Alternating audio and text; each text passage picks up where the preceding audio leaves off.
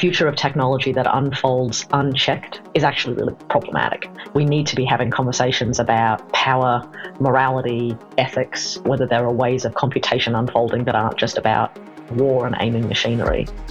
Welcome to the Amplifying Cognition podcast, formerly the Thriving on Overload podcast. I am Ross Dawson, a futurist and entrepreneur fascinated by the unlimited potential of the human mind. Each week, I speak to incredible people who are working on how we can get to next-level thinking, sense-making, and decision-making so we can keep ahead in an accelerating world. My guests share how they amplify their productivity, the success of organizations, and the potential of humanity by using an array of technologies, including AI, innovative processes, and sometimes simple everyday practices. I do this podcast to learn. I learn so much from every guest I speak to, and I'm sure you will too. But if you are intent on amplifying your cognition, simply go to amplifyingcognition.com to access a trove of useful resources, including the Humans Plus AI learning community, resources and downloads from my book, Thriving on Overload, the Thought Weaver app, which allows you to interface more effectively with AI, transcripts from all of our podcast episodes, and far more. That's amplifyingcognition.com. If you enjoy this episode, please subscribe to hear more and help others to find the podcast by liking or sharing. It makes a massive difference, so thank you. On this episode, we learn from Genevieve Bell.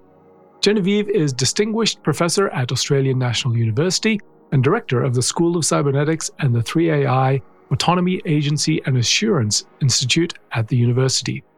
Her many roles and honors include Senior Fellow at Intel, SRI International Engelbart Distinguished Fellow, Non-Executive Director of the Commonwealth Bank of Australia Board, and an Officer of the Order of Australia.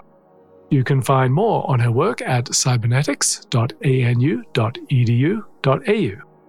In this episode, Genevieve shares insights on the history and the contemporary relevance of cybernetics, the origins of AI and how that shaped the space today, the frameworks for the past, present, and future they use at the university, decolonizing AI, and far more. This is a very deep session, so keep listening to learn from Genevieve's wonderful insights.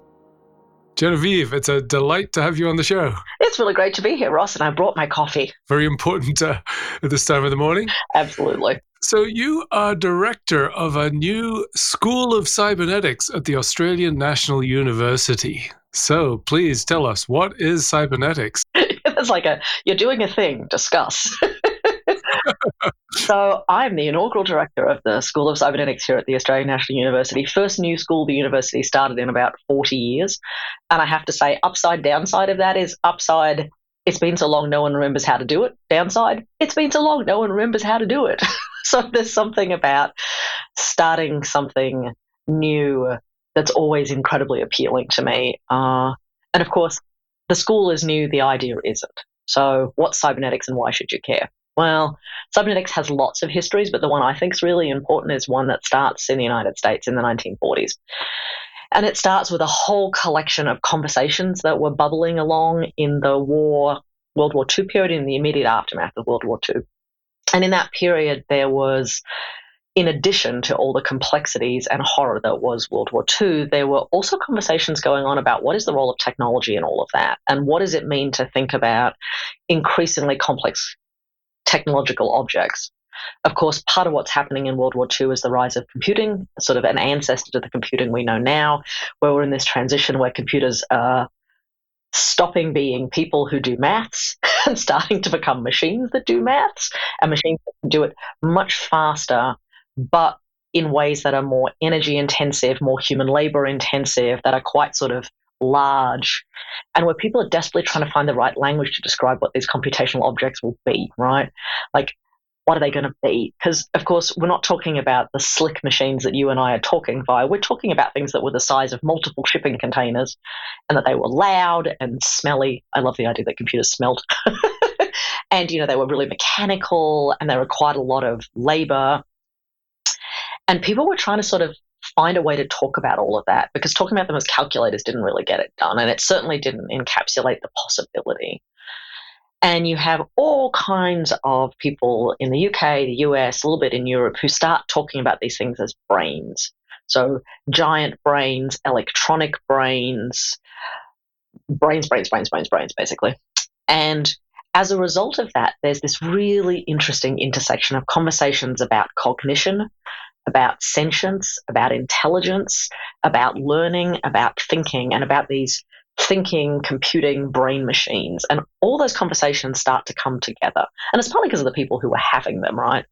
And they all knew each other. They're all moving in similar kinds of circles around universities, around various government agencies. And there are conferences going on because that hasn't changed in the last 150 years. It's always a good conference to go to, and they're all going to those conferences. And there's a couple of really epic conferences happening on the east coast of the United States in the about 1943, 44 to about 1950. And those bring together people out of philosophy and what we would now think of as neurobiology, which then was physiology, people in maths, in philosophy, in linguistics, in my field, anthropology. And they're really talking about how does thinking work? How does conscience work? How does sort of sentience work? And in parallel to that, of course, computers are getting more sophisticated. And one of these conversations that's going on is being funded by a philanthropic organization who are interested in interdisciplinary thinking. They didn't quite call it that, but that's what they were doing. And so they brought all these people together to talk about this intersection of thinking and being and how animals think, how humans think, about what machines could do. And it's got all these incredibly clunky names, but all these amazing people are there. So Gregory Bateson, Margaret Mead, amazing anthropologist, Richard Northrup, who's a philosopher at Harvard or Yale, I think, and other kinds of, people, McCulloch, Pitt. So people who are sort of on the edges of what we would now think of computing. And into that morass, unexpectedly, a book is published. And it's unexpected because this book becomes a New York Times bestseller. And that's great, except that it's full of mathematics. And mathematics books don't usually become New York Times bestsellers, but this one does. It's 160 pages, it is dense, and it has equations on many of those pages. And the thing that captures everyone's attention is the name of the book, because the book is called Cybernetics. And cybernetics was a word that didn't really exist up until that point in English. The author of this book, a man named Norbert Wiener, who is a mathematician, a philosopher, kind of a difficult human being. I think who'd had a fairly complicated life, but is, what classically would call him a polymath now. But at the time, he was definitely kind of roaming intellectually fairly widely. Has a theory about the world. And he's really interested in what's going to happen as these thinking machines, these computers get more and more powerful, and how humans are going to relate to them, and what's going to be the nature of that relationship. And importantly, how could you theorize it mathematically? And if you could, where would that get you? And he coins the phrase cybernetics to be the study of the communication between computational objects and human beings. Or in his language, actually, the study of the relationship between the machine and the animal. And he's really interested in how we would think about that. And of course, there isn't a word for that in the 1940s. How on earth would you talk about computers, because we can barely call them that, and the relationship with humans? There's a language, sort of a blankness. And the language he goes back to is Greek. Now, Greek for him, he learnt Greek as a little boy. His dad was a linguist and insisted that Norbert learn all kinds of languages, so he read Greek as a child. And the word he searches for in Greek, and the word he ends up pulling through into the 20th century, is this word kybernets, which means steering, and steering specifically of a boat.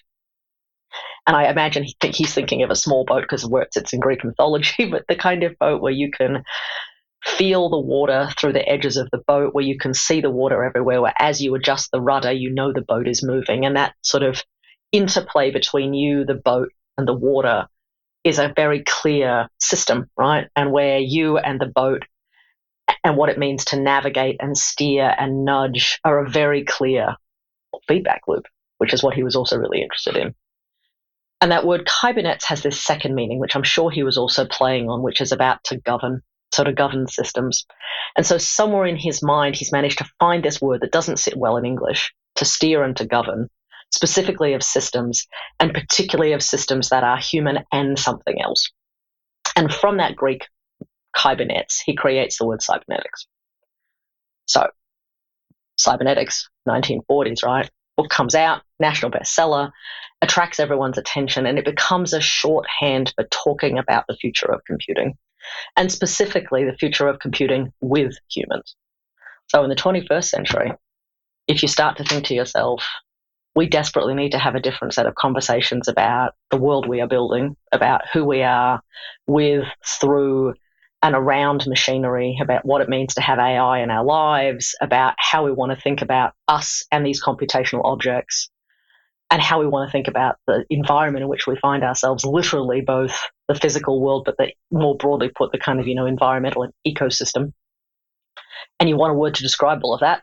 We looked around, my colleagues and I, and went, oh, look, that word from the 1900s. We should bring that forward because that word still works. And so that's how we became a school of cybernetics. So the too long don't read version of that is cybernetics is a word borrowed from the Greek to describe and theorize the relationship between humans and computational objects where the ecosystem is important. Or put another way, cybernetics is a way of talking about a complex dynamic system with humans, computation, and environment at its core. That's fantastic. It's important we have the reference frame for where we are today. And as you say, it's finding what we've got already in order to be able to use that. And so there's a lot of my lineage of thinking is tied into that. So Gregory Bateson is one of my most influential people.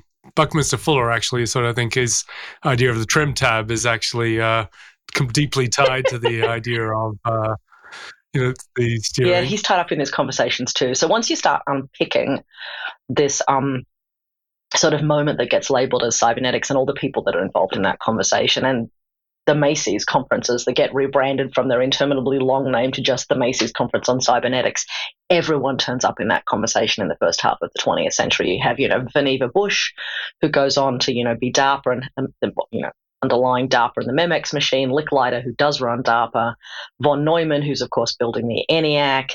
You and I both know Bateson, absolutely, but von Forster. And then it just goes on to be the wellspring of almost everything. Unpick anything interesting as far as I'm concerned in the second half of the 20th century, and there's some cybernetician lurking in the background. You've got, Stafford Beer, who gives us all the organizational development stuff and who also then profoundly influences Brian Eno and then in turn Bowie and Talking Heads and Kraftwerks and that whole genealogy. And, Eno talks about being influenced by cybernetics, which is crazy and fabulous. You've got the branch that springs out of Silicon Valley, which is the one in some ways I'm closest to, which is, Bateson, but then also Stuart Brand, Terry Weddergren, the Systems and Symbols program at Stanford, frankly, the internet, Doug Engelbart at SRI, all those kind of pieces. You've got other branches that turn up through art with people like Jascha Reichart, and then all of the early digital and animated art. You've got multiple other sort of tangents that run through it. Buckminster is absolutely one. In American anthropology, it's the shift from the kind of Boasian school of anthropology. Culture is just a list of things to culture as a system, or, as Geertz would say, a web of meaning, a web of significance in which we are suspended. It's very cybernetic. And you just start to realize that it's through all of these things. And importantly for you and I, also all the protagonists who turn up in 1956 at Dartmouth at the AI conference are actually influenced by the cybernetics conference. And some of them have been there. Shannon, of course, Claude Shannon, father of information theory, is also in the Macy's conferences. There's this very clear sense of you can't have AI without having had cybernetics first, is that you can't have a notion of wanting to theorize about the future of computing without having had this prior conversation. And so for me, there's something about wanting to reassert that history and the intention of that particular collection of voices, because there's a politic to all of it too, right? They're very clear in those conferences in the late 1940s that a future of technology that unfolds unchecked is actually really problematic, and that we need to be having conversations about power, morality, ethics, that we need to be thinking about whether there are ways of computation unfolding that aren't just about war and aiming machinery, and that what all of those would look like. So we had this idea of cybernetics, which is, as you say, influenced so much, including the technology domain, the arts, the systems dynamics, of course, and systems thinking, and that which ultimately cybernetics is a systems perspective. The most comprehensive system perspective you can have. As you say, the what's alive, what's not alive, and how those all fit together. So that brings us to 2023, where we have a blossoming of AI and extraordinary possibilities. And I always think of it in the perspective of, humans are inventors, and we have invented incredible machines now where we have a relationship with them, all kinds of different relationships out of which these systems flow. So today we have many choices, perspectives, ways of thinking, initiatives with AI and humans. And so I'd love to hear about what your work is now, what the School of Cybernetics is doing to help frame these conversations and work in a positive direction. Oh, look, it's such a good question, Ross. I think when we start to approach these conversations, we really bring three very different techniques to bear as we sort of want to imagine how we should encounter the 21st century. One of them is really shaped by where we find ourselves. So the Australian National University has this distinctive mission. So a university created by a federal government at about almost the same time as the Macy's conferences are unfolding, with a very clear sense that it was a university designed to build capacity and capability. And that was all about how do we equip people to handle the world in which they find themselves now, not just backward looking, but forward looking. And so in some ways, part of the mission of this school is to build capability and capacity. And I sort of believe you have to do that in lots of different ways, right? There are some of the classic tools, go research the thing. I think for me, there's the go teach it. And then there's certainly the go engage with the world and bring a different conversation to bear. So for us, I think step one of this school is that it really is about critical thinking and critical doing. And so for me, that sense of how do you engage to build capability and capacity, I know that sounds like total word salad for the 21st century, but really important to us. And so that means we have multiple education programs ongoing. We have a tiny master's program that has about 15 to 20 students a year. It's cohort driven. It's designed to be painfully interdisciplinary. So people come from really different places and different lived experiences. And right about now, they hate us desperately. August, September is always bad because it's suddenly like, oh God, that's such a lot you're making us think and do. But that's really about how do we create a cohort of people who have a different set of tools and a different way of talking. Same with the PhD program.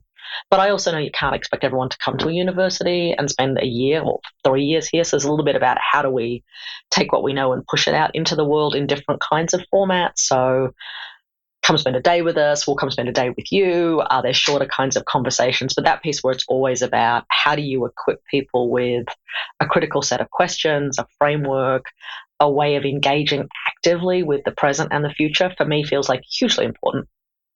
Second piece is, well, what would the nature of those questions be? Like, where do they kind of come from, right? First set of them, I think, are historic questions. I think it's hugely important to know where something comes from and to know what was happening at that moment in time. Things always have a history and a backstory, and knowing who those people were and what was in their heads is hugely useful to remind yourself that these things also inevitably have a politic. They tend to have a point of view, and being able to get your hands around that's hugely useful. So we teach our students and ourselves to ask the kind of, where did it come from and why was it that set of questions? The second set are about how do you critically interrogate it in the present? So how do you think about what makes something a system now? And you're right, cybernetics is a systems approach, and we are very much vested in and invested in thinking about things as systems.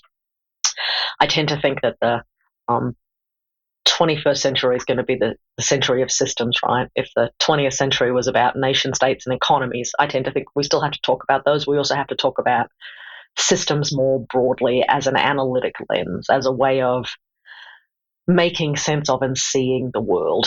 When you and I probably both like, Scott's on seeing like a state, but I think there's a bit like seeing like a system that feels really important at the moment for me, and an underserved skill. So ask about history, see the world as systems in the present. And then I think the future-looking piece, because I also believe that's really important, is I think we have a responsibility to create a set of narratives about the future that feel more hopeful than the present, and more hopeful both in an optimistic, not naive sense, but in a sense where we can see toward and start telling stories about a future or futures that are more hopeful, more just, more sustainable, more fair, more equitable, and then make sure that those stories become things that guide us in the present so that we make different kinds of choices now in order to do that. So a school that's really invested in building capability, a school that has a set of approaches, historic, present, future set of approaches.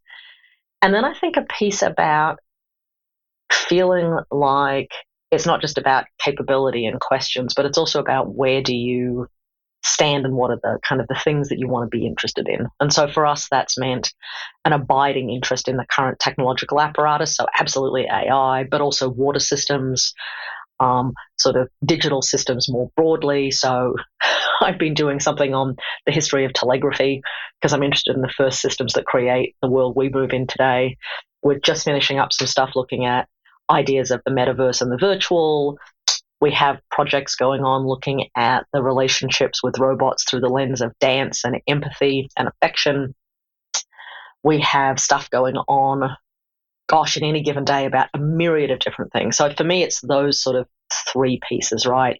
Where do you need to turn up for us building capability? How do you do that through these different kinds of approaches? And then picking a set of places to go apply that so that it's not just abstract, but real. Very quick break to point you to amplifyingcognition.com.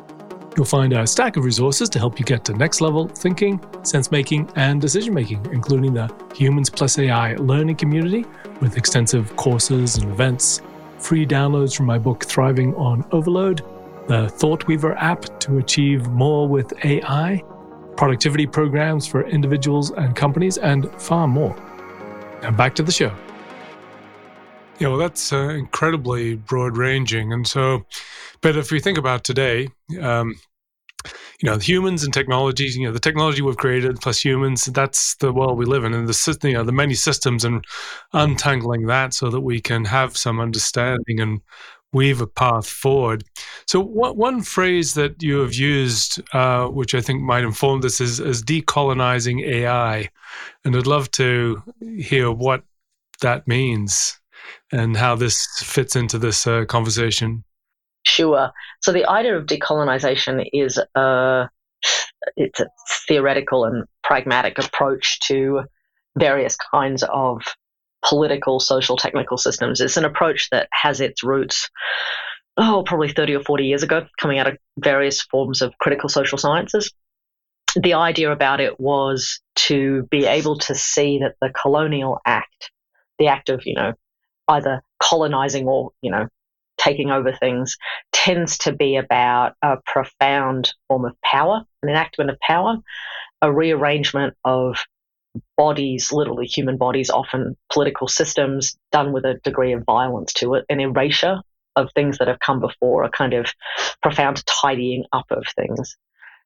And the colonial act is always, in this particular theoretical view, understood as being about power, about a violent rearrangement of things, about an erasure of things, and about assertion of and imposition of very particular kinds of order that usually flow out of the West and that flow out of very particular ideas about self, relationships between self and other, ideas about time and space. And so decolonization has two quite different kind of senses, right? One is what happened through the radical rejection of the colonial regime in lots of different countries over the years. So how did we reject British rule in Africa, British rule in other parts of the world, but mostly Africa? How did we reject other forms of colonial rule? And then in the academic and sort of intellectual sort of space, it became how did we reject or critically examine some of those same moves? So impositions of power, rearrangements of body, ideas that were totalizing around time and space. How do you kind of unpick those things? And then depending on which school of decolonization you're interested in, it might be about how do you read how do you read through the silences or read against the grain? So do things like subaltern studies, which was, people like Ranajit Guha out of India, of how did you read Indians' resistance to the British colonial rule through the British colonial documents, which portray them as being kind of senseless. But if you assume they are in fact senseful, how do you make sense of their activity? By reading through the gaps, right? So multiple strategies inside decolonization. And in decolonizing AI, there's a couple of things you might want to do there, right? One is to be critically aware of the historical articulations of AI. So for me, that's usually about knowing two things at least. One is about what is the first constitutive documents of AI, so the grant proposal that gets written to the Rockefeller in 55, and the importance in that of the sentence that basically commences the project description of the conference, where the sentence is something like, the study is to proceed on the basis of the conjecture that every aspect of learning or intelligence can be so precisely described that a machine can be made to simulate it. And the importance of that sentence, right, is that it's about every aspect of learning and intelligence, boom, can be so precisely described that a machine can be made to simulate it. And of course, sitting in that is all sorts of things going on, right? One, doesn't ever say the word human, which I always think is really interesting. Number two, it suggests that you can break those things down into small pieces. And number three is, of course, that if you can do that, you can then automate it. And so the sort of AI was never a technology. It was always a research agenda. And more than a research agenda, it's a thought exercise or conjecture that says you can, in fact, automate thinking if you can describe it in small enough pieces, which you and I... Or deconstruct humans, basically. Not even humans, because humans are never mentioned in that sentence, just intelligence and learning. And there were obviously other things that were at play in that moment in time. So I think, one way of decolonizing AI is just to go back to the original words and say, look, it's clear this was never about a technology. This is about a research agenda and a stance that says that you can automate learning if you can describe it precisely enough, which is, of course, the classic industrialization, automation, pick, Weber, Taylor, Fordism, break it down into little itty bitsy pieces and make it into a production line. So that's interesting, right? And likewise, it's important, I think, to go back there and ask who was in the room and what were their agendas, right? And in 55, 56, the people who frame up that conjecture are, of course, Claude Shannon and Nathaniel Rochester, who are respectively the basically CTO at Bell Labs, so in charge of the largest R&D shop in the US at the time, and the man who is the leading designer at IBM for mainframes. So two well-established industrial leaders at the top of their game inside the companies that are building the future in 1905. Sorry, while my machine beeps at us. And then on the opposite side of that are two academics who are both postdocs. So Minsky and McCarthy, who are just finishing up their PhDs and who have an idea about neural networks and who are looking for industry partners. And the money, of course, comes from the Rand and Rockefeller. So going back to 55, 56 and asking yourself, who is establishing AI and what do they think they're up to when they're doing it? One way of giving ourselves a different perspective about the inevitability of it in the 21st century is to say, well, actually, it's from the 50s. It's tied up with large companies who are building computers wanting to have a story about the future and academics who are looking for the next thing to go study. That's one way of saying, how do you, in some ways, critique its inevitability and give back some of the messiness that's sitting underneath so that you can also see where is the power being asserted and whose power is being asserted. I can see from what you're saying is that the history piece is actually really significant in being able to understand the present. It's, so I've, gone back and, seen a lot of that history, and there's many branches, of course, so Engelbart, of course, took this in a different direction, and many others have taken more or less humanistic perspectives amongst others along the path. So we have a very diverse, multi faceted aspects of what it is today, but with roots which come from that. And I think so. But now there is I suppose a bit of a beast which we can shift and frame to a more positive future intent. But so for me, one way of thinking about how do you decolonize it, right, is to make clear where the first ideas came from and in whose interests those were serving. And then you can ask about, what are the pieces that get erased there? What's missing from that conversation? What are some of the ways that And then in those ones, you sort of want to go back and say, well, what are the earlier and other versions of compute, of automation? How do we go back and look at everything from the tradition of robotics in Japan and Karakuri to Islamic engineers like Al Jazeera and the Banzu brothers who are building automata over 1,000 years ago, and what is the kind of their sense of things that they are doing, which is not about, being so precisely described that a machine can be made to simulate it. It's much more about notions of beauty or grace or enacting ritual or pleasure. And so being able to unpick the logic of industrialization or capitalism, or suggest there are other kinds of formulations that sit inside those ideas or other histories, intensely useful. Or indeed to sort of say, look, a whole other way you could critique all of this would be not about that particular history, but about what are the work that math and statistical models do inside contemporary AI, and what are the other ways you might want to approach that, and how do we get past ideas about automation and machine simulating things to thinking about other kinds of locuses. So how would you talk about responsibility instead of simulation? How would you talk about different kinds of ideas of not replication but expansion, or as you sometimes talk about, how do we imagine ideas of support and entanglement, not erasure and replacement?